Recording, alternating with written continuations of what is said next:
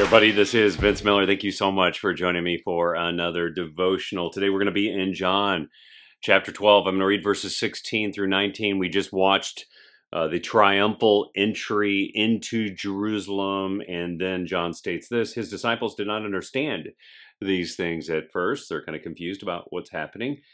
But when Jesus was glorified, they then remembered these things that had been written about him and had been done to him. So they recall it. The crowd that had been with him when he had called Lazarus out of the tomb, raised him from the dead, continued to bear witness. So there's things that are still getting talked about here. The reason why the crowd went out to meet him was that they had heard that he had done this sign. So the Pharisees said to one another, these are the officials, "You see that you're gaining nothing. Look, the world has gone after him." You know, even at the end of Jesus's ministry, the disciples are still learning and growing in their understanding of who Jesus is.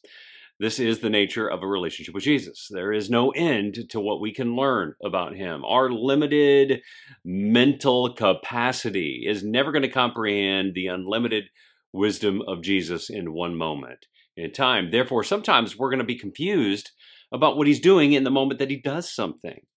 You know, many believing men, even today, are perplexed about what Jesus is doing in the world and even in their own personal lives.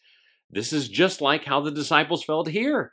But in the confusion, we discover it's essential to hold fast to the teaching and the work of Jesus by faith. We must faithfully and with faith subject our minds and our hearts and our souls to his teaching, even when we're confused about what he's doing.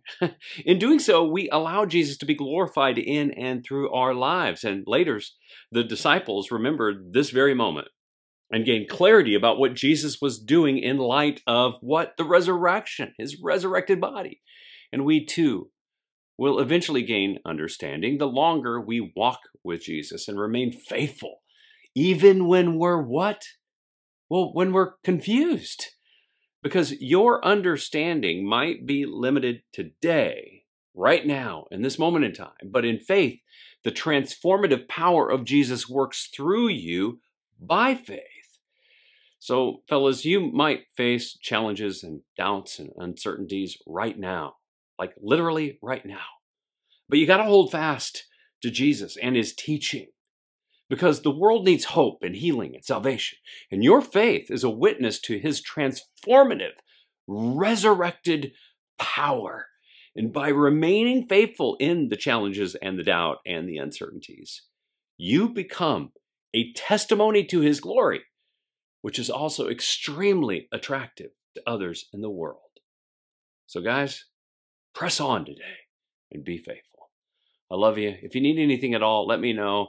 Remember, we love to pray here, and we want to pray for you. So if you have a request, let us know in the comments below or on that prayer wall. And with that, I'll see you right back here again tomorrow.